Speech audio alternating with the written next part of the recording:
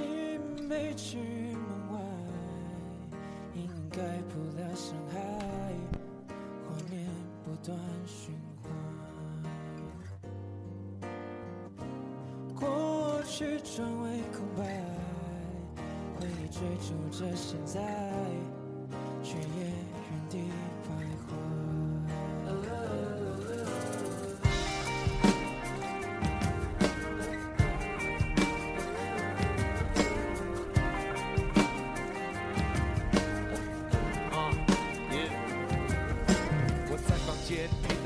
试着把歌词看透彻，你我墙边静静的听，我慢慢的写完这首歌。宝贝别上前才看得清，一起闭上眼听你的心。也许在相恋当天，我们早就迷惘的这些热情。看春夏秋冬，人群从来不镂空，我们早接受最美的邂逅，最后总变成野兽。一样的借口甩得头破血流，一样的节奏在跟下一个泄露。也许只有 hiphop 陪我真的还不够，我想我从来无法驾驭任何事，除了 beat and flow。Oh my lord。我的爱情，你莫再保护你，放手永远做去。时间拢会过去，莫走在你隔壁，我想我袂搁再爱你。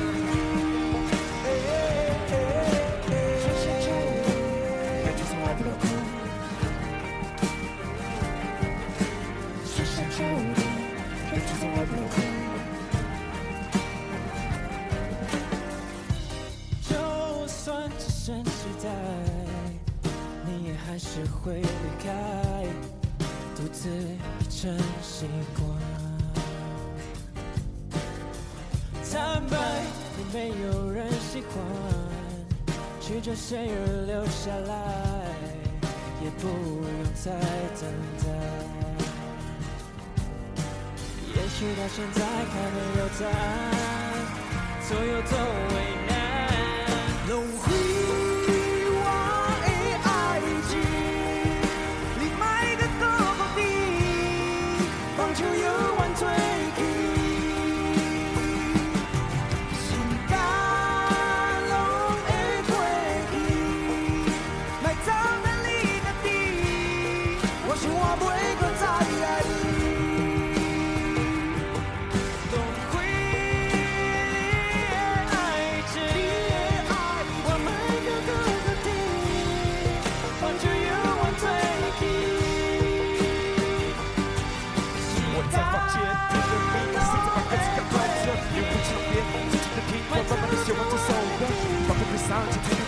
一起闭上眼听你的心，也许在相恋当天，我们早就迷惘的。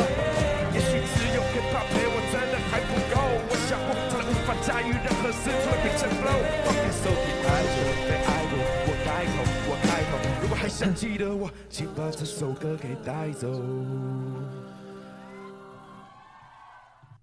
好，大家晚安。今天是创业周记 EP19，我一天赚多少钱才算成功？那今天直播开始之前呢，要先 shout out 一下这个527碳烤吐司。那他们是在高雄的一台餐车啦。然后今天就是应该是在1-2个小时之前吧 ，Dcard 的 YouTube 官方频道有发布了一支影片。那支影片是在讲应该是它是一系列的影片，然后是在讲加班的这个上班族啊，或是各行各业的人他们的生活。那他们已经做了很多集了，之前我有看过几集，不过今天的这一集是在讲这个餐车，那主角就是这个527的餐车的老板啊，他们是高雄的一台嘟嘟车，然后因为我也是他们应该是1个小时前才发布的，然后因为我要直播嘛，所以我要做一点准备，但是还是忍不住把那个影片看完了，然后我觉得拍得很不错。那这个527碳烤吐司的老板阿甘，他也是我们频道的观众，之前有传一些讯息给我，然后讨论一些餐车的相关的内容。那大家如果有空可以去看一看啦，因为那个影片说实在就是真的算是蛮清楚的，而且蛮贴切的去描述一个做餐车的生活跟老板的心情这样。我觉得因为我在 YouTube 上面看了太多的关于餐车的影片，那我只能说啊，像 Dcard 这种就是比较新媒体的公司拍出来的影片，真的跟传统媒体的会差的很多。他讲的内容会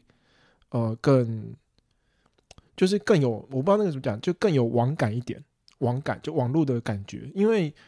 传统媒体都有点太包装了，然后或者是他很容易拿一个点，好，那个点可能比较有新闻性，比较有这个广告的效果，所以把它放大了。但是你如果去看 Dcard 的这一支片，它全长大概有40几分钟，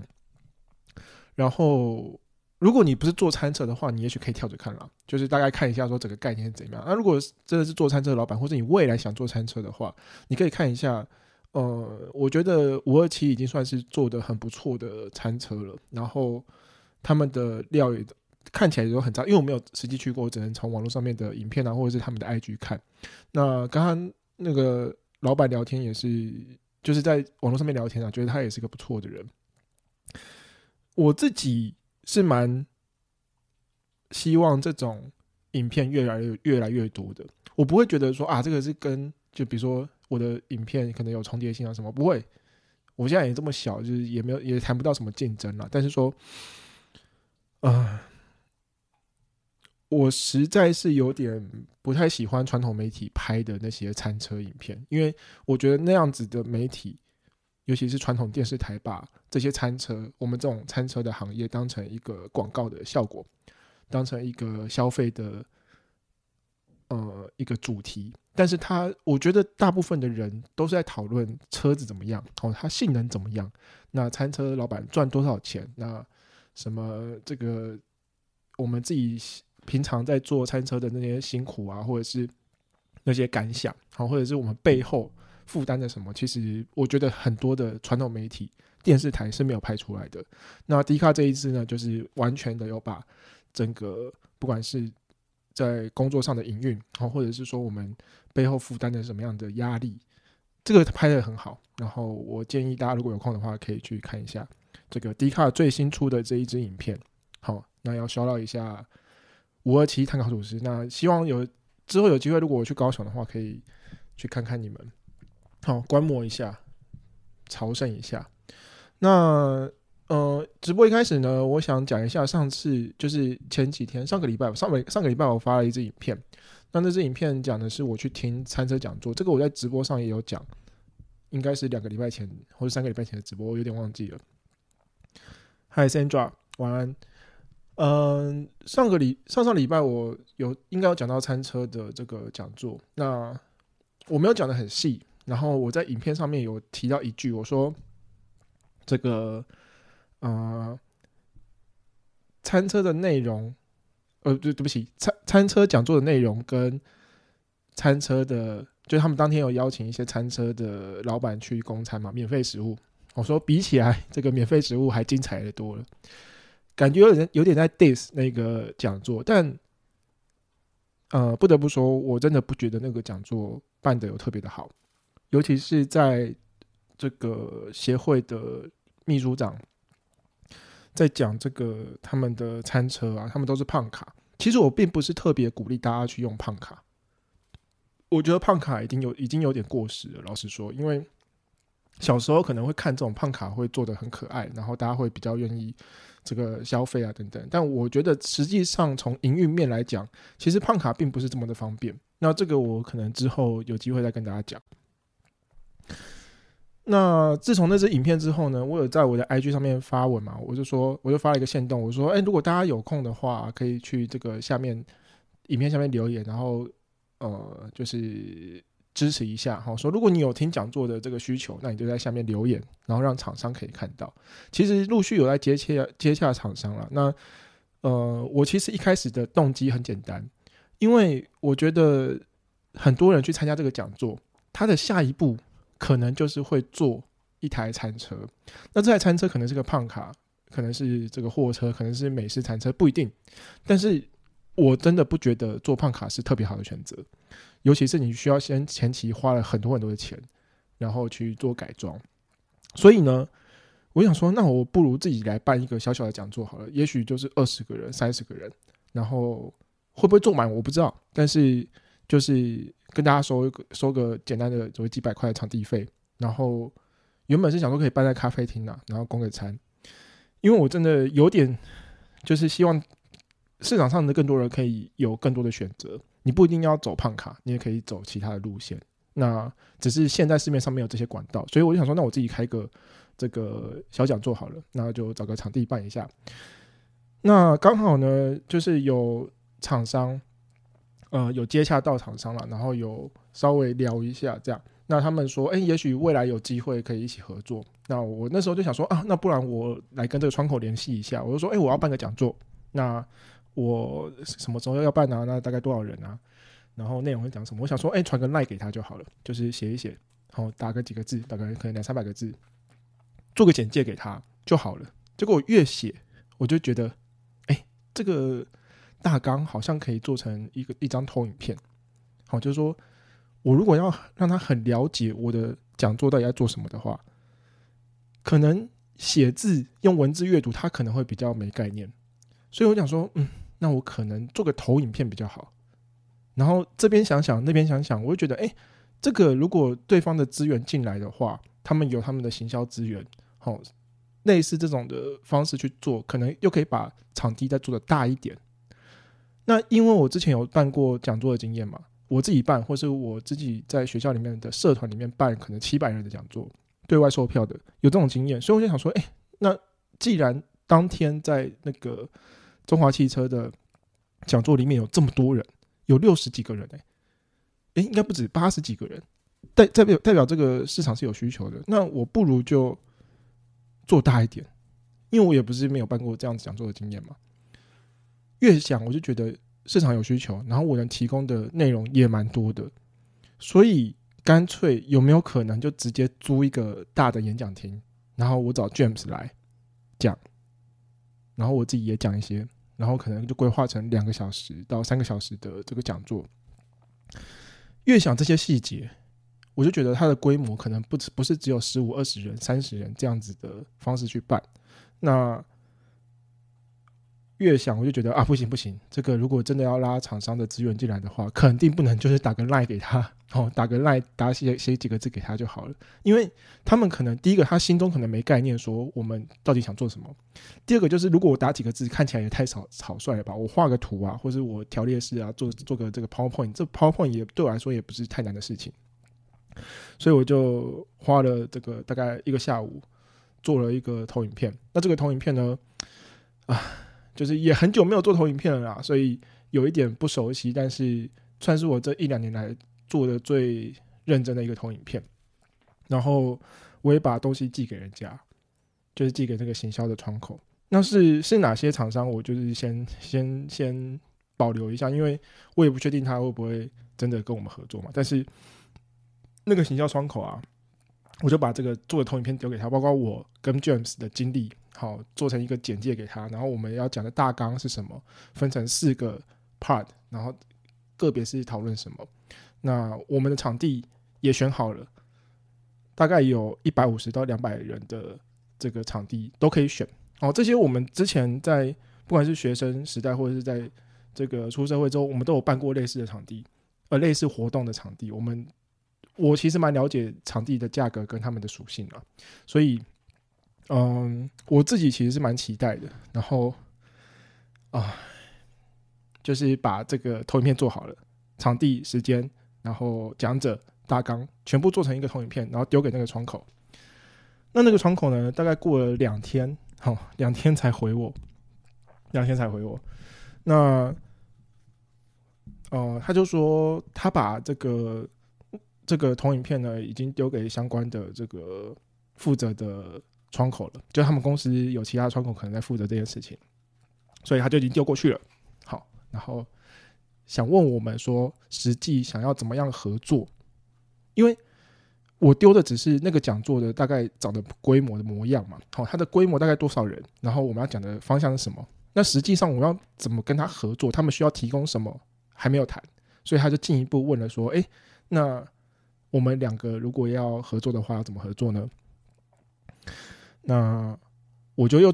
写了一封这个讯息，就写的蛮清楚的，该怎么合作，然后条列式的全部都列出来，我们这边可以提供什么，你们那边可以提供什么，那如果我们要 promote 你们的产品的话，我们该怎么做，也写得很清楚。那丢过去，好，丢完之后又过了1个礼拜，他也没有已读我，他就过了1个礼拜他就已读我，那我就有点紧张，因为我一直很希望这个讲座可以成型。老实说，这个讲座可以赚多少钱，其实应该是没多少钱，真的没多少钱。我后来算了一下，你场地费扣一扣，然后这个一些支出，包括如果真的要售票的话，平台还要抽，所以真的能赚的钱真的不多。可是我觉得这是一个可以给大家更多选择的方式，所以我一直很希望这个讲座可以成型。然后他就是不是这么迅速的回复我的时候，我就有点担心，我想说他是不是对这个其实没有这么有兴趣。然后呢，后来想想，其实我好像有点过度紧张，就冷静的想起来了，自己冷静下来，觉得我自己好像有点过度紧张了。因为我自己以前在职场上面是没有任何做行销的经验的，我都是做营运或者是做财务，甚至一些比较杂七杂八的事情。行销这一块我有带过行销的部门，但是通常我都没有做类似的就 to C 的这种合作，所以跟这个窗口就很不熟，因为我不了解他的工作性质是什么，所以我就不知道他可能会不会马上看到讯息，或者他看到讯息之后他会不会马上回，然后我就会有点紧张。我觉得我当下的心情，我传讯息给那个窗口的讯息，就像是比如说我是一个这个大学生，或者是刚出社会的小朋友，然后在玩交友软体，然后就跟这个刚认识的女生在传讯息，我就丢讯息给他，结果他这个1小时没回我，半天没回我，1天没回我，我就开始很紧张，我就想说他是不是对我没有好感，或是他对我没有兴趣，然后就很紧张，我想说到底要不要回。可是如果我要回的话，那他会不会觉得我真的太在乎他了，然后我又这个太着急了，感觉就是没有那种若即若离的感觉。所以我就用这种心态去面对这个行销窗口，殊不知他可能有他的工作的模式啊，就是他可能1个礼拜 review 他1次工作的讯息，有可能，或是他1个礼拜开1次行销的 meeting， 然后他把这个讯息丢给窗口的时间可能刚好就这1个礼拜。那这个时候我可能就过度担心了，因为我自己没有类似做行销的经验，我也没有做这种活动的，就是我不在这种做活动公司，所以我不知道他们的运作的方选是什么。那我只能乐观的觉得希望是这样啊，就是他们每个礼拜有他们工作的方式，那早晚回我其实要给人家一点空间啦，老实说是这样。那做这个讲座呢我觉得是就是有句话这样讲嘛，就是师傅领进门，修行在个人嘛。我告诉你餐车该怎么做，可是你最后餐车会不会做到有一个规模，或是你有办法自给自足，那个就是你自己的事情了。因为如果我知道怎么做的话，我一定马上告诉你嘛。可是每个人卖的东西不一样，他在的区域不一样，然后这个他车子的款式啊，想要给人家的感觉也都不一样。我没有办法每个人都告诉你说这个应该怎么做，甚至我讲的也不一定是对的啊，我讲的有可能是错的啊。所以修行在个人，可是如果我是那个师傅，我有没有真的把你领进门？我觉得以影片的形式是没有的。就是说你如果去看我的影片啊，大部分都是比如说我后置的旁白在讲话，然后告诉你说这一天的心情，它是一个故事，它不是一个课程，它也不是一个 SOP， 告诉你说你应该要怎么做怎么做。你就会从第1集一直看到现在，你可能有一些概念，可是真的要去做会遇到很多很多的困难，真的很多。这也是为什么我这私讯会收到很多的关心，因为大家看影片可能就是懵懵懂懂，不太知道说这个影片的内容是不是真的可以符合他实际的这个实际操作的方式嘛。所以我觉得师傅如果错误的把你领进门的话，那你再怎么修行都是没用的。那当然我自己有开线上课程啊，在那个James 的平台上，我不知道现在卖了多少，因为后台是他在处理嘛。我可能下次有机会遇到他，我问他一下。现在大概有多少人有买那个课程？那个课程说实在讲的比较大方向，就是说我告诉你整个餐车的环境是怎样，那你要进来这个餐车产业，你应该要注意什么，然后你要怎么样去设计啊，或者你要选什么样的车款等等的，那个是很初阶的。我可以在30分钟之内很快速的告诉你说整个概念是长什么样子，可是它还是有点模糊，还不是这么的细节。所以我在想说，也许开个实体课程，然后用1个下午的时间跟大家讲，这样子可能会更精准一点啦。这个就是为什么我要做这个讲座的关系。那你知道，因为那个窗口就是固定，因为他已经连续2次每个礼拜3回我，所以接下来再过2天，这个也是礼拜3，希望他可以在礼拜3的时候也可以马上回我。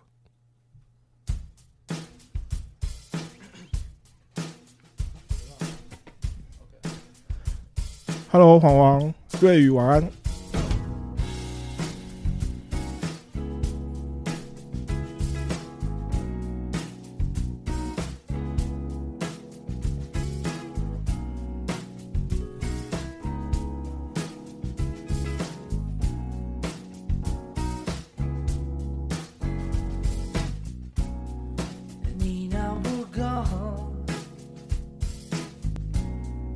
找不出错，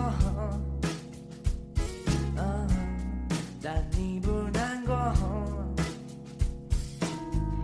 其实你不想说，我太普通，握不住你的手，你的乌云笼罩着我，你的大眼睛等着我，一样的节奏，一样的幽默，别的男人就能赢过我。你想要的结果你不会说，但你想要的暧昧我不会懂，你想要的甜蜜，你想要的爱情，你想要被安慰你不会说，你想要的安静我不会懂，你尝过的甜蜜，你玩过的游戏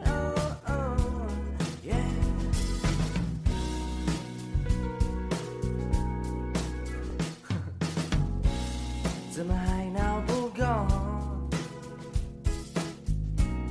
怎么不被牵动，我给了尊重，只是你不多说，我太普通，握不住你的手，你的乌云笼罩着我，你的大眼睛等着我，一样的节奏，一样的幽默，别的男人就能赢过我。你想要的结果你不会说，但你想要的暧昧我不会懂，你想要的甜蜜，你想要的爱情，你想要被安慰你不会说，你想要的安静我不会懂，你尝过的甜蜜，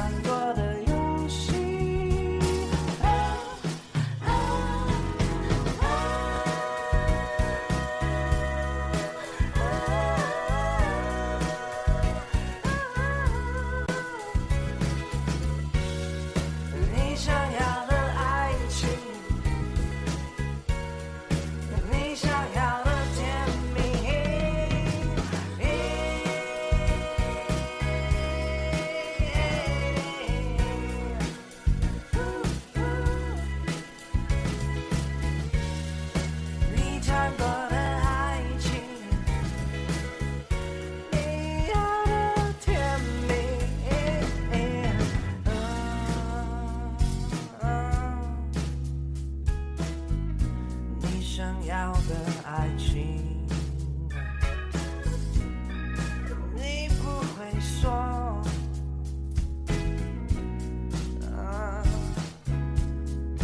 你想要的爱情。好，这首歌是李全哲的《你不会说》。其实这个讲座要多少人？我自己当初是有预估啦，原本就是觉得大概20-30人差不多了，然后大家真的有兴趣来听听。然后为什么我觉得可以到大概100甚至到150人？因为如果大家之前有关注那个就是我上次影片的那个中华汽车的讲座啊，你可以看到现场就是真的是我初估大概70-80人吧，而且那也只是一个周末的其中一场而已。他们还有做其他的场次，然后像北投应该有一场，那我不确定北投有多少人，但是我看其他的车拍照片应该也是40-50人跑不掉，所以的确是有这个需求。然后因为我跟 James 如果一起做的话， James 那边可能也有一些这个观众或者是他的客户有想要知道类似的讯息嘛，所以加一加我觉得应该可以再估多一点。那原本真的会去餐车讲座的那些人可能也有兴趣啊，所以我觉得差不多，我觉得这个数字差不多。那至于后面怎么行销怎么推这个讲座，那就是后面再看啦。只是目前就先估这样，因为如果我要丢提案给人家写个简报做个简报给人家的话，我也要估一下这个人数嘛，他们才知道说他们行销的效益有多少啊。如果要找他们赞助或是要他们提供一些行销的资源，那我只做个10个20个人30个人，对他们来讲效益是比较有限了。所以如果规模大一点的话，也许他们也会比较有兴趣，而且我们自己也比较有信心，我们自己其实有信心可以做到这个人数，所以希望到时候可以顺利。不过一切都还是要这个到处去整合一些资源啊，因为说真的，就是光靠我跟 James 要把这个讲座做起来，其实还是有一点难度。那就是看后面怎么样筹办这样。好，来谢谢瑞宇。那第二段呢，其实我想要讲一下最近涨价的问题啊，不是我自己涨价，就是那个鸡蛋涨价这个其实已经涨很久了，那最近去吃那个不管是小吃啊早餐店啊，如果他的早餐或者是他任何的品项加蛋只要15块，我肯定都加，因为现在已经有人喊到20块了嘛。那只要你有加蛋的东西都还是会涨，你不是这个，我不是说我三明治不加鸡蛋就比较便宜，因为你吃蛋饼你肯定还是要变得比较贵，所以鸡蛋其实一直在涨。相对的所有的这个跟鸡蛋有关的产品都会涨。那包含什么？包含我的面包也是。我的面包上次那个老板就跟我说啊，因为我们用的是布里欧面包嘛，那布里欧面包里面就一定要有蛋，所以他就说啊，因为最近鸡蛋涨了，所以他们可能也要涨我们这个汉堡的价格。好，那这让我想到一件事啊，就是我以前在当这个在银行工作的时候啊，那个时候因为银行找储备干部，他们的薪资都开得比市面上的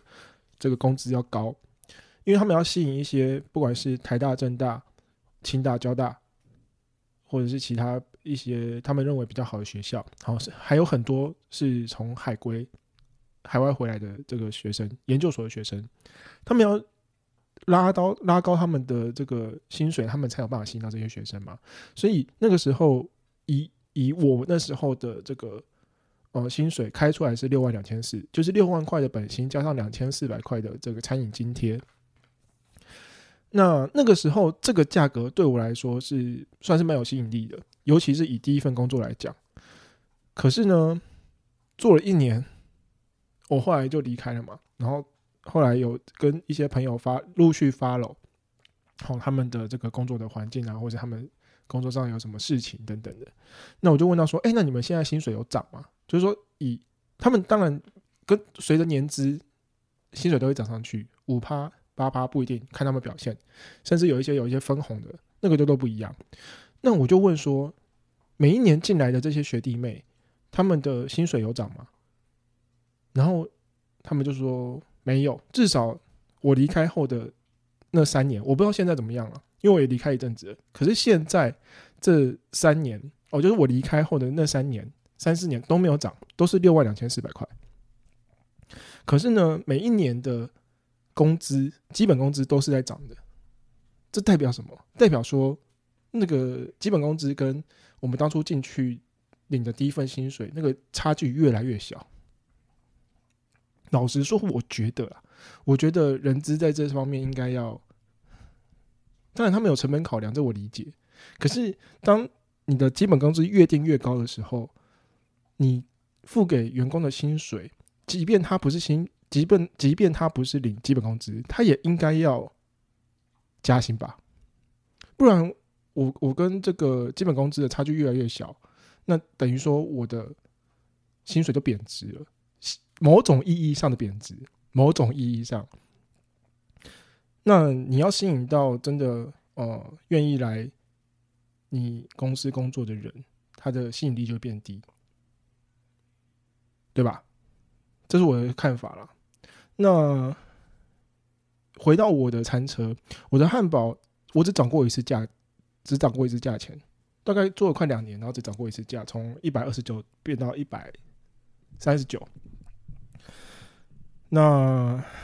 说实在的，这段期间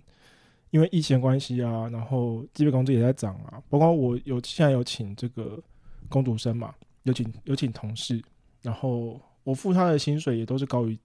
应该也是高于基本工资的。那牛肉也在涨，什么都在涨，你可以看得到这个我的汉堡啊，因为我的汉堡最贵，目前的菜单上面是149块，你其实看不到真的卖的比我便宜的汉堡。以现在真的市面上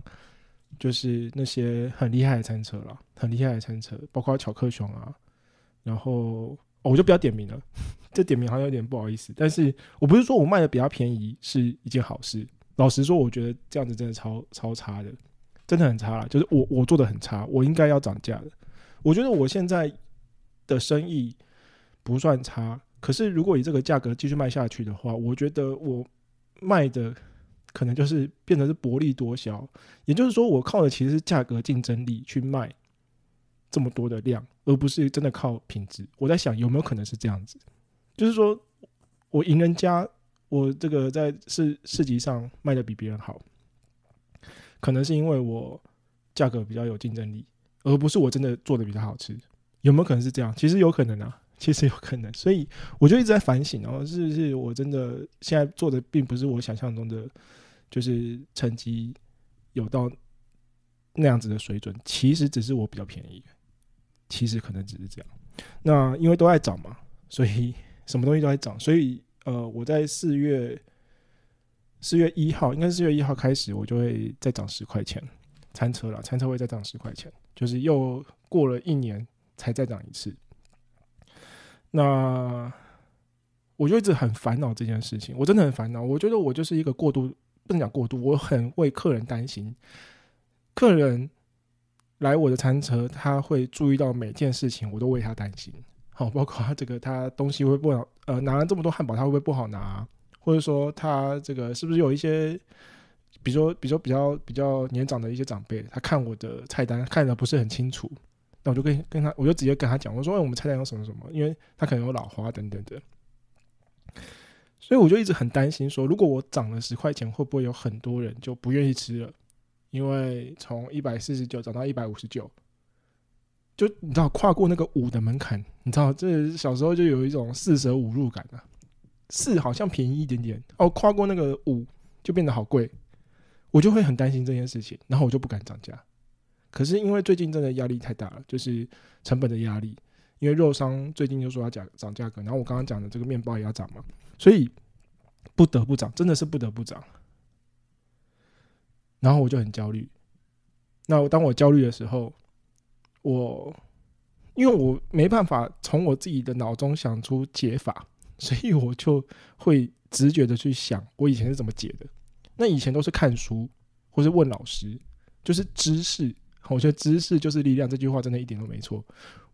我只要一遇到问题，我自己没办法解决，我就去看书。那我最近又看了一本书，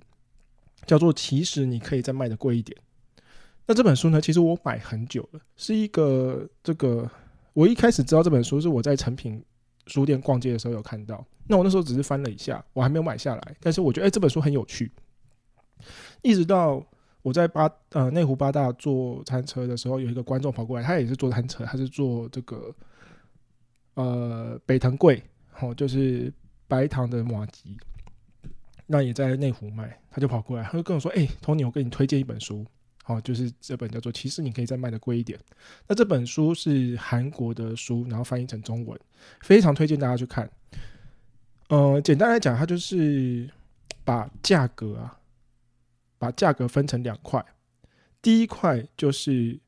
价值，第二块就是格。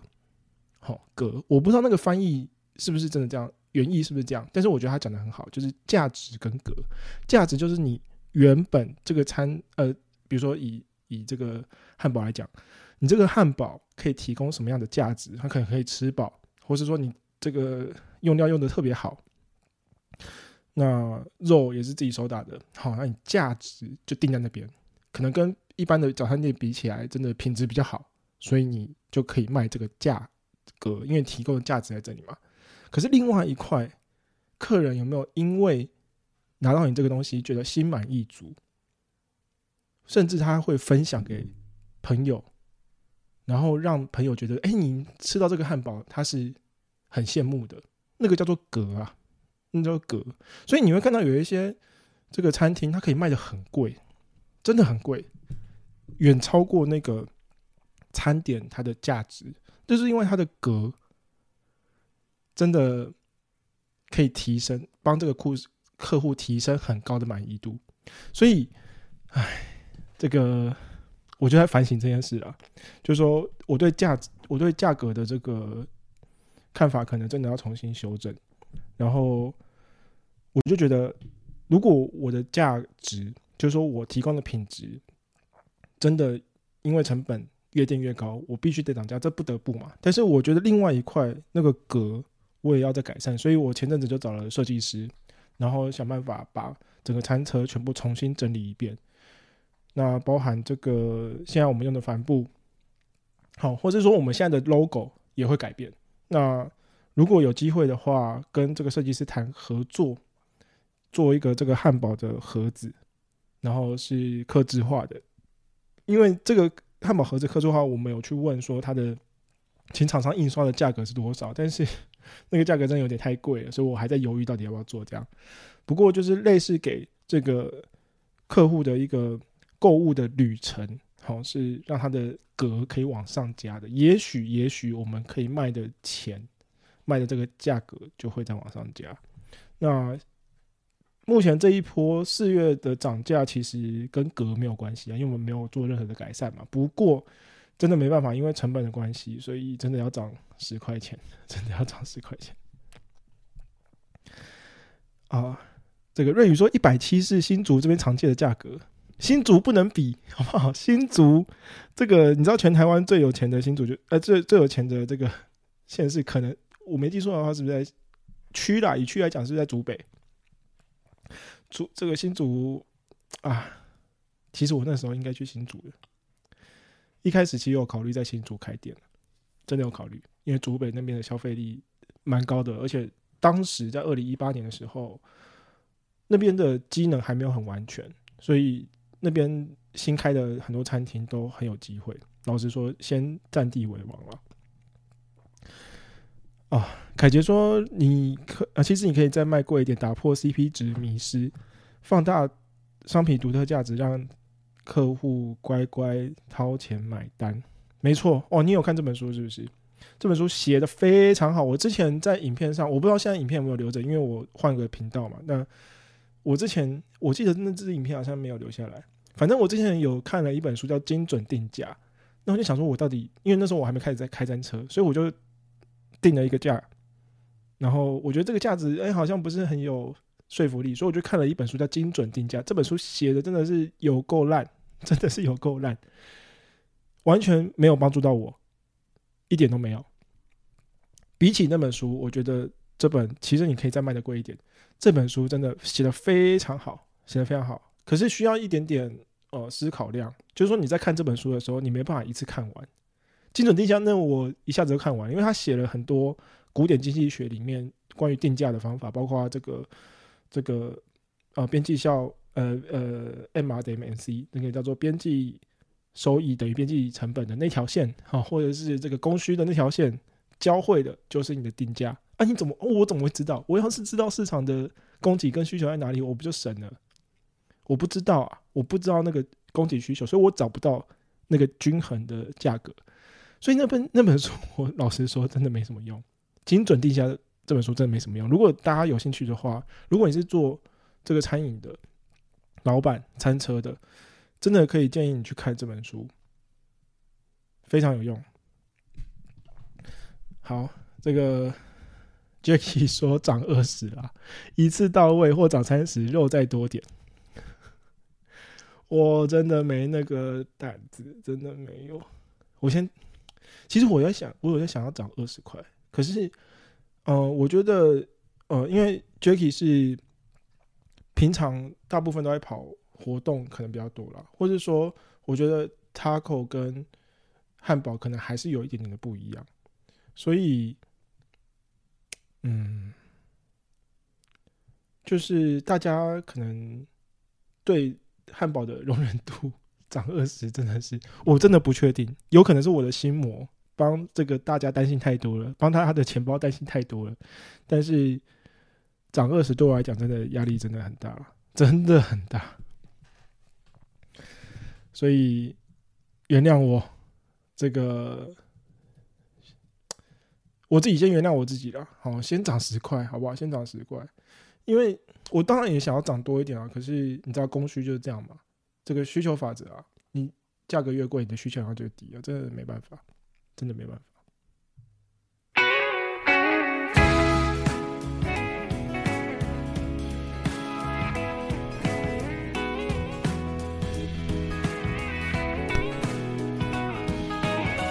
这首歌是巨大的轰鸣，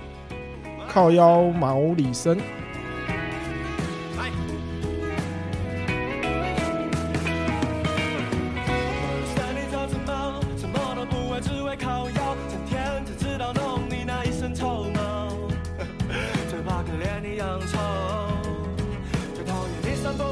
吵架，吵得累累的又不会撒床，后跑出去玩回来要被我惩罚。有种你就不要再回来 ，say goodbye goodbye， 头也不回的滚蛋吧，有种不要回来。你知道回来的代价就是洗澡，你叫的再大声也逃不了。It's you that ask for this， 一切都是你制造。甘愿点上包，但全都见过没 ？I don't know why 你要离开，虽然知道你还是一定会再回来，但你的毛很难吹干，请你不要再找我麻烦。慢点快点靠腰。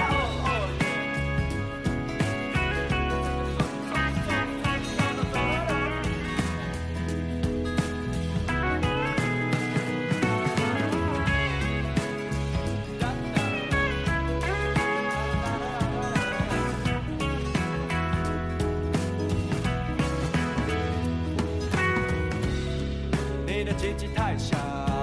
又不喝水，上次尿尿塞住被送到医院，花了我7000元。我当场吐血，吐在医生的脸，那房租怎么办？不想再拜托妈妈，难道要拜托金海？算了算了，走也不算一步，先不要想得太多。船到桥头，到时候会怎样再说。嘿，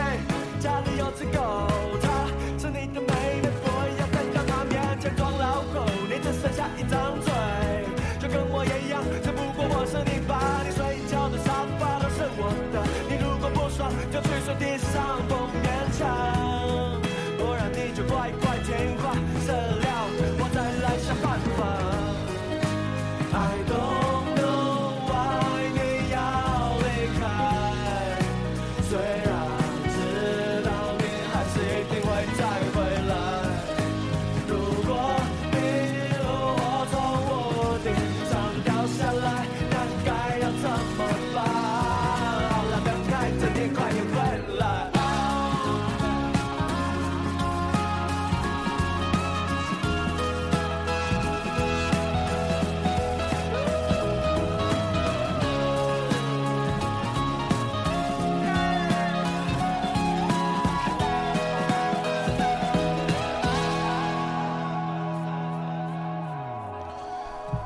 好，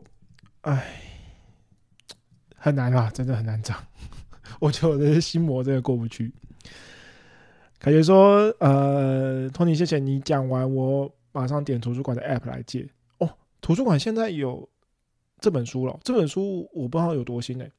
这个真的非常推荐了。就是如果特别是做生意的，我觉得它也很适用在很多方面，包括这个人际关系啊等等的。好，所以很推荐。瑞宇说，好像在抹煞那个超美味汉堡，我觉得完全应该要卖169。老实说，我们有卖过169，我们在圣诞节，然后在上礼拜我有去台北大学，我们卖的就是169块，很吊诡。就是我觉得在那样子的环境下，我卖这个价格不虚，真的不虚，就是我有办法，我对这个价格是有信心的。原因倒不是说真的，怎么讲啊？原因其实是这样，就是那边吃饭的东西比较少就是说以台北大学来讲，他们那边就是一个市集嘛，那有竞争的就是那些餐车。那我那时候有遇到大元美式餐车，上礼拜好像有讲到，他们卖的所有应该说他们很多大部分的品项都是卖150块。那我那时候卖169块，跟159块口味不一样，会价格有差距。我觉得那个会发出一个讯号，就是说我这个东西可能以价格上来讲比他们贵，品质可能会比他们好一点点，就会吸引到那些想吃品质好的人，想吃品质好的东西的人。所以我有信心可以在那个地方卖到这个价格。但是说实在的，在内湖，因为内湖八大目前我这边做的很稳定，然后每个礼拜的销量也都是稳定的在上升中，不敢说每天都有上升了，但是至少维持在一个水平是我们可以接受的。我就在想说，一个上班族他买的，因为我们销量最好的都还是焦糖牛肉堡嘛，那个焦糖牛肉堡我们目前的价格是149块，我就想说哇，这个上班族就愿意花149块，我觉得已经是极限了。如果再涨个10块钱，159块，我真的没有太有信心。我真的不太确定这件事情，更别说涨20块。其实涨20块才是我觉得这个汉堡的合理价格。现在很多的餐车的汉堡也都是卖这个价格，我觉得我们真的是这个低估了我们的价格。但是因为我自己的心魔过不去，所以你知道，可能这个也要跟咨商师聊一聊。这个担心真的太多了，真的担心，为客户担心太多了。Doris 说：“好久不见，我昨天花了150块吃了6-7颗煎燕饺，吓死我了！民生涨价好有感。”其实我对那个吃的东西的价格的敏感度其实蛮低的，所以我其实不太知道说现在到底合理的价格，除了我自己卖的东西以外，我会很有感。可是我在吃什么东西的时候，我会觉得哇，这个东西好便宜，或者这个东西好贵。就是我去吃一个新的东西，我没有吃过的食物，或者我没有吃过的店，我已经没有办法很精准的去定出那个价格了。有时候比我想的便宜很多，有时候贵很多，我已经有点失去那个定价的意识了。那我觉得现在有时候大家就是因为现在涨价的那个成本涨得有点太快了，所以大家涨的那个价格，好，比如说鸡蛋涨5块钱，原本我的成本价可能是在7块，现在涨到12块，涨了5块钱。那个5块钱在餐饮上，因为你的定价是你的成本，如果是乘3倍的话，你的价格就要硬生生的多15块到18块，可能不知道，就差不多是价格。所以你一个比如说火腿蛋三明治，你原本卖30块，然后你因为蛋涨了5块钱，你就可能要卖到我不知道多少钱，原本是30块，你要涨15块，就变成45块，真的很扯欸。所以我对那个价格的敏感性已经有点，你知道，我已经头有点昏了，我没有办法真的看到，比如说火腿蛋炒饭，然后我进去这个餐厅，看到它的装潢，我心中有一个价格，可是我每次付的那个钱，有时候便宜很多，有时候贵很多，我已经失去那个价格的敏感度。我觉得这可能是这个目前社会这个价格的变迁越来越快，导致大家对这个价格的概念越来越模糊了。所以希望这个民生啊，这些物价都可以稳定一点。我觉得以消费者来讲，大家有感，可是以老板讲会更有感。我上次遇到那个啊哈汉堡餐车，他们也是，我那时候看到他们，我就说，因为他们一个汉堡好像150还160，可是他们是4盎司牛肉堡，我的是3.5盎司，他们4盎司，他才贵我10块钱。我想说，你的汉堡为什么可以卖那么便宜？你有什么秘密？真的很便宜。那果然就是在我讲了之后，隔一个礼拜他们就涨价了。所以，这个，大家都很辛苦啊。身为老板，那个时候啊哈，那个老板跟老板娘他们就是也眉头一皱，他们就说我们真的很不希望可以涨价，没有一个老板希望可以涨价的。我觉得啦，我觉得有良心的老板应该都是这样啦，都很不希望可以涨价，但是没办法，你知道遇到这个有良心的老板啊，大家真的要给他们个 respect， 然后不要觉得大家涨价都是为了要坑这些，你知道这些客人，其实没有，好啦，不讲了，这个话题就到这边。养哥说，养哥是那个鸡鸡3:0吗？最近待业好一阵子，也有考虑创业，卖个小吃或早餐。很幸运的看到你的频道，把影片都看完，受益良多，真的很感谢啊！谢谢。这个我没有看完你的留言，不然这个讲这些会有点不好意思。但由于最近通膨严重，像是鸡蛋很缺，再给自己1个月的时间找工作，再找不到就创业拼看看。我觉得条条大路通罗马啦，只要我觉得态度对啊，那个心态对，其实什么时候创业或是一直都待在职场都没关系，真的都没关系，就是你有那个目标就可以了。Jackie 说 Tony 心魔卡在地点，不是价值不到，上班族午餐140块就贵了，还可能不能放松的吃，晚餐对自己好点又可以放松的吃。对啊，我们的就是对啊，我们真的在内湖做，我真的没办法想象了。可能我以前做个3年5年前，我当个上班族，或是那个时候的物价，我真的没办法想象我要花159块吃一个汉堡，真的是吃一个汉堡我也没有提供这个薯条或者饮料都没有，然后我就要花那么多钱吃一个汉堡，我又不一定可以吃得饱。其实我们的汉堡已经算是蛮大，包括我们的这个面包特制的是很扎实的，所以我相信如果是一个男生，正常的男生就是都可以把你喂到可能7成饱8成饱，但是还是会有人吃不饱。然后我就想说，哇，那我真的要花这个，我真的要定这个价给大家来买吗？真的不是，我真的有点不忍心啊，所以我还在挣扎，好不好？QQ 说为什么汉堡贵比较不会被嘴，便当太贵会被嘴到爆？我想一下哦，这个问题我想一下，我好像有一个逻辑，但是我现在有点忘记了。这个我想一下，我觉得跟那个比例有关系啊。我好像想到了，跟那个比例有关系。我举个例子，我最近家里外面有一个那个炭烤的那个，就是卖炭烤的啦，它就是一串一串啊，那种很便宜的，大概一个10块啊，那后来涨到11块、12块。然后我家附近，因为泸州有一个很有名的这个小笼包嘛，好，那他们也在4月1号也要涨了，一颗涨1块钱。我觉得应该是那个比例的关系。你想想看哦，他们原本好，我举小笼包为例子，他们也算是这个，就是不是很贵嘛。你如果买1笼就是80块，然后从80块涨到90块，其实你去算那个比例，算这个百分比，它其实是涨多少？涨 12.5%，真的是涨 12.5%。可是如果是汉堡，我从100，因为它从80涨到90嘛，然后如果是汉堡的话，就是以我的这个价格来讲，从149涨到159，其实涨不到10%，我猜大概7%左右吧。所以这个有差。然后再来就是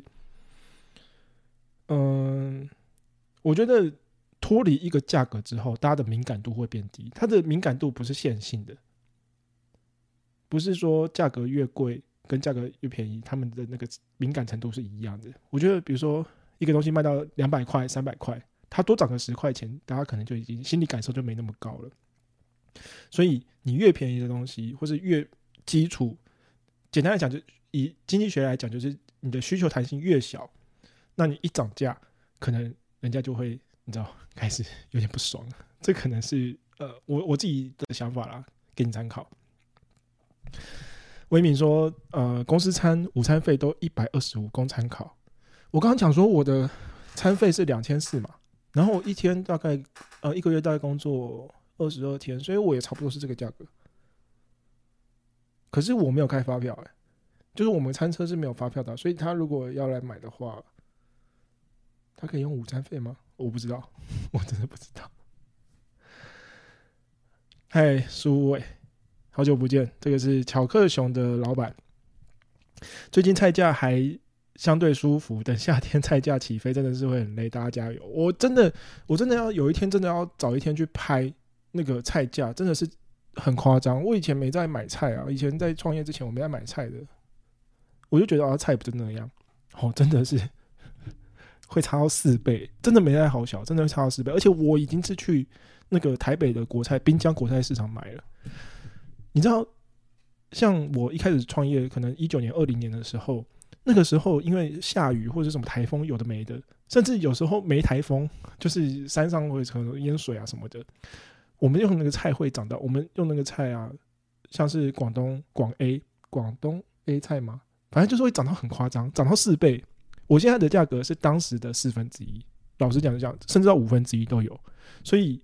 你知道，这大家真的要皮要绷紧一点，因为如果真的未来夏天一下雨，那个菜价真的是会飞天的，好不好？好啦，那今天呢要讲的是这个标题就我一天赚多少钱才算成功？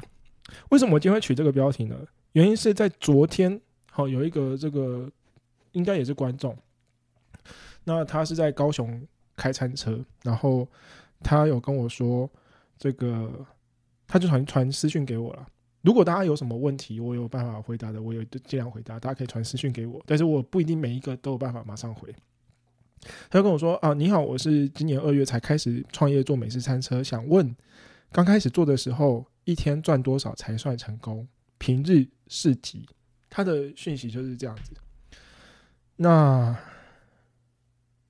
这个问题其实你知道很简单粗暴嘛。第一个，他问怎样可以成功？应该说要卖多少才算可以成功。第二个是平日，它分平日跟市集，所以他其实对餐车是有概念的，就是说他知道平日跟市集是没办法相提并论，所以他想要知道这2个scenario 下我们要怎么样评估，怎样才算成功。然后我想了一想，我其实有点难回答他这个问题，是大哉问这是大哉问。第一个，他是在2月的时候才开始做，到现在也不过一两个月，才1-2个月。我在想，我那时候1-2个月的时候，我还在干嘛？我还在妈妈咋抠我还在看我的这个汉堡真的有没有人要吃然后我记得我那时候有拍一支影片嘛，就一个晚上只卖4颗真的是只卖4颗。那你说4颗能不能算成功？我不敢说我现在算成功，但我现在算稳定。可是拿到过去那个时候来看，1个月只卖4颗，那样能算不成功吗？也许慢慢的做，可以做到现在还算稳定的情况，那个都只是个过程，所以我有点难回答这个问题。那我就你知道，先打个太极，我就回答这样，我就说因为环境跟每台车的条件不一样，所以我没办法给你很明确的答案。但我认为，如果你在1个月的营运下，慢慢有老客人回头愿意购买你的产品，久而久之生意就会慢慢稳定成长了。这可能是现阶段比较需要观察的。我讲的是累积，就是你的产品如果没有竞争力，或者是客人不愿意回头，那你就算再有客人，他也会慢慢流失，对长期来讲可能不是一件好事情。除非你可以不断的洗客人。我所谓洗客人，就是你这个客人你吃了啊，你觉得不好吃，那没关系，我就找新的客人就好，我不需要旧的客人，这也没关系。但是长期来讲，我不觉得这是一件好事情，我不觉得啊，所以我就这样回他。那他的餐车看起来就是，我觉得他餐车是很有设计感的，是会吸引人的，所以，我其实没有到那么担心，但是也不敢说，因为我也是没有实际去吃过嘛，所以我只能建议他去观察，说，你的客人有没有回流，有没有累积一些老客户？虽然说只有1-2个月，可是慢慢会有一点感觉这样。那我就在思考，因为我回完他之后，我就一直在思考这个问题，我就说，那如果是我的话，我一天赚多少钱才算成功？才算成功啊？其实我自己好像也没有答案。第一个，成功的定义很模糊。什么叫成功？我可能，比如说我需要养家活口，上有老下有小，有老婆要顾，所有的家担都是我一个人在承担的时候，我可能赚到多少的钱我才算成功？又或者是说我未来可能想要买一栋豪宅，不要讲豪宅了，不要讲豪宅，想要在台北买一间可以住的房子，买得动的那个营业的量，我才算成功。所以每个人的成功的定义不一样，所以关键可能是在目标，就目标是什么才重要。那我2个礼拜前啊，刚好跟一个餐车老板在聊天，然后聊着聊着，那个老板就跟我讲一句话。那个老板第一个他讲的，我先讲他的营业模式是他都出平日，然后他一个礼拜做10餐，就是一天做2餐啊，午餐晚餐都做。那他那天就跟我说了一句话，他说：如果你1个月赚不到10万，你不要做餐车了，没有意义，没有意义。他这样讲，然后我那时候听到，我想说，哇，第一个，我肯定没有赚到10万。第二个，他讲这句话有他的道理。他说，你坐餐车坐得这么辛苦，然后一早就要出门，像我明天要去原治大学，我明天早上5点就要起床了，然后我要做到晚上7点，回到家肯定10点以后了。每天的这个餐期这么长，然后如果要做2餐的话，肯定是回到家都已经10点11点了，累得半死。如果你花这么多的工时，你没有1个月赚10万块的话，没有什么意义啊。你不如去给人家请，不如去就是回到职场上。他的意思是这样，我很认同啊，其实很认同。可是那已经是你的产品跟餐车够成熟之后，才有办法这样做。那回到我刚刚讲，就是怎样算成功啊？就我的目标是什么？我自己就回头问我自己。我最近有看到一个影片，那个影片是 GQ 出的影片，那他是访问了一个哈佛大学的快乐学吗？就是哈佛的一个教授啦。他就问他说，就问他一系列的问题，在 Twitter 上面有很多的网友问他问题。那他有提到目标这件事情，他就说：你愿意为了什么而死？你愿意为了什么而死？如果你有这个答案的话，那代表你有很明确的目标，你就可以为了那个目标去做一切的努力。它可能不会让你过得很快乐，但是会减低你的不快乐跟焦虑。如果你有这个答案的话，那你可能会过得相对比较没有那么不快乐，可能不会更快乐，但是不会不快乐。他的意思是这样。然后我就问我自己一个问题，我说我会愿意为了什么而死？我当下没有一个答案，真的没有一个答案。我觉得这是一个大问题啊！我活到现在，我不知道我会愿意为了什么而死，这是一个很大的问题。所以，我前阵子有跟咨商师聊天，然后呢，他给我定了一个目标，我们讨论出来，我们有一个共识啦，就是说以餐车以工作来讲，我们定了一个目标，然后我们需要在4月的时候开始执行，一直到10月，这是一个阶段。那我就说好，所以这就是我们未来这个餐车工作的目标嘛。他说至少这半年是，可是他想要再更了解我这个人人生的目标是什么。然后我一直都把自己视为一个是很有目标的人，但是我后来发现整个人生的目标我可能还没有很聚焦在某一个人事物上，就是我有点不知道我未来要长什么样子。所以回到现在，餐车对我来说，我一天要赚多少钱才成功，我也不知道。老实说，我真的也不知道。但是成功这件事情是需要定义的，就像是我那时候做这个研究所的面试，我就会问他说：“你为什么要念研究所嘛？”研究所，我上礼拜还是上礼拜我讲过，念研究所，你可以得到很多东西，可能你可以得到学历，可以得到知识，可是这些东西可能在别的路径都可以得得到。你为什么一定要选研究所这件事情？那赚钱，你钱赚得够多，这些钱要拿来干什么？不知道，那就失去那个钱的意义了。就是有些人的目标就是说啊，我一个月要赚10万块，对我来说那好像不是目标，因为我更关心的是你一个月赚10万块背后你要去做什么，那个才是我想要更了解的东西。那我回头去问我自己，我好像目前还没有答案，所以我觉得这是我可能这段期间需要去做的功课啦。这就是成功，就是我到底要赚多少钱才算成功这件事情，对我来讲还没有答案，但是我觉得我会慢慢的找出来。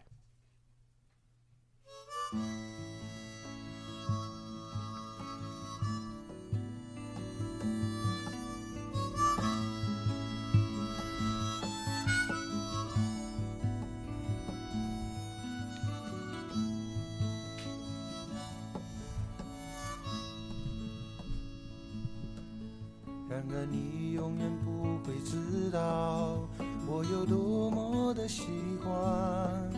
有个早晨我发现你在我身旁，然而你永远不会知道我有多么的悲伤。每个夜晚再也不能陪伴你，当头发一般白的时候，你是否还依然能牢记我？有一句话我一定要对你说，我会在遥远地方等你，直到你已经不再悲伤。I want you freedom like a bird。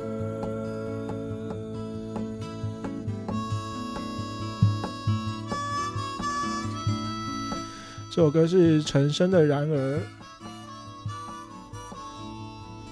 然而你永远不会知道我有多么的喜欢，因为有你，等待也变得温暖。然而你永远不会知道我有多么的悲伤，在你心中我还没有名字。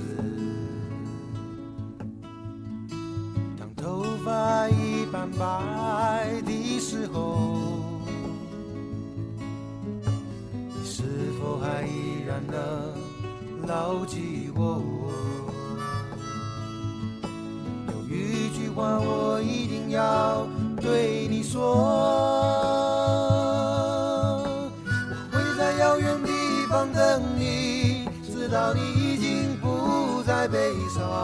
I want you freedom like a bird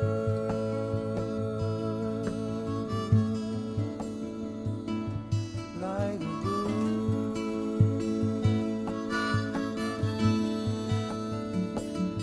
like a bird。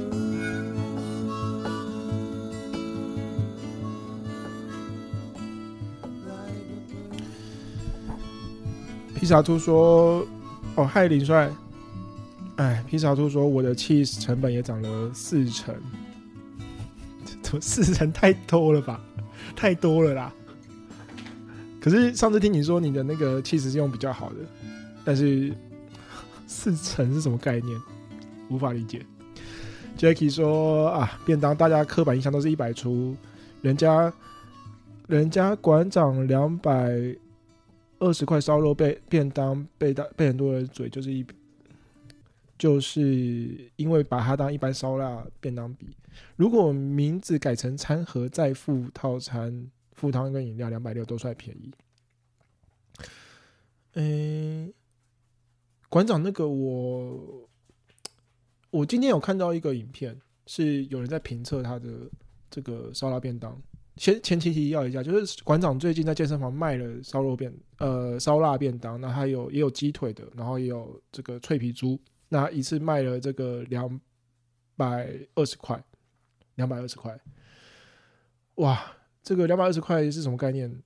我今天有看到有一个人他拿量色啊，就是国栋，这国栋拿量色汉来当比例尺，好，直接去比，然后去算说这个馆长的，好像还算合理这样，所以的确啦，的确是不能跟一般烧腊便当比，真的没办法。那抖音的话，我目前没有想要做美学问题，我真的没办法，真的没办法。明明也有卖的比我便宜的便当。不是便当，汉堡，对不起，真的有了。我上次有讲到我要汉堡，他们就卖的很便宜，他们卖100块的汉堡，所以对不起，我修正一下，就是有卖的比我便宜的汉堡，也有卖的比我贵的。那我希望我自己可以越卖越贵，这样修正可能会好一点。好吧，好，那今天大概是这样。然后讲一下今天的这个封面是我在滑雪的影片嘛。那这礼拜会出一支新的影片，是这个我那时候去日本，然后有去看了一些餐车，然后也吃了这个 Shake Shack 这个汉堡，然后有一些自己的感想啊。那在下一个礼拜呢，会有另外一支新的影片，就是在讲价格这件事情，然后这个价格，就是会引用到我刚刚讲那本书。如果大家对这个看书，不是有这么有时间，或是对文字没有这么有感的话，那也许看这支影片会有点帮助。不过老实讲，这也是我再重复一次，就是影片能帮助的真的不算多，所以才是为什么要做线上课程跟办讲座的关系啊，好不好？那今天也不能到太晚，因为明天5点多要起床，明天要去元智大学。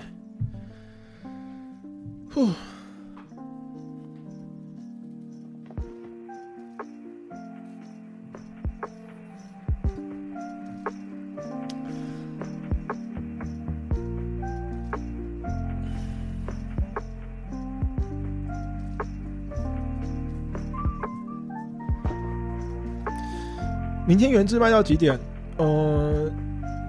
我们明天是11点到7点，晚上7点。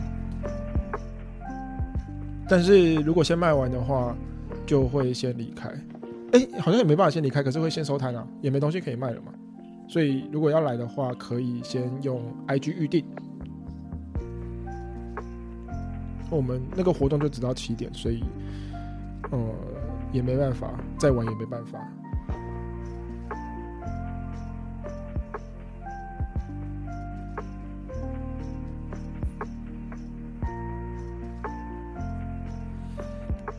狗狗越来越肥了，最近要帮它节食一下。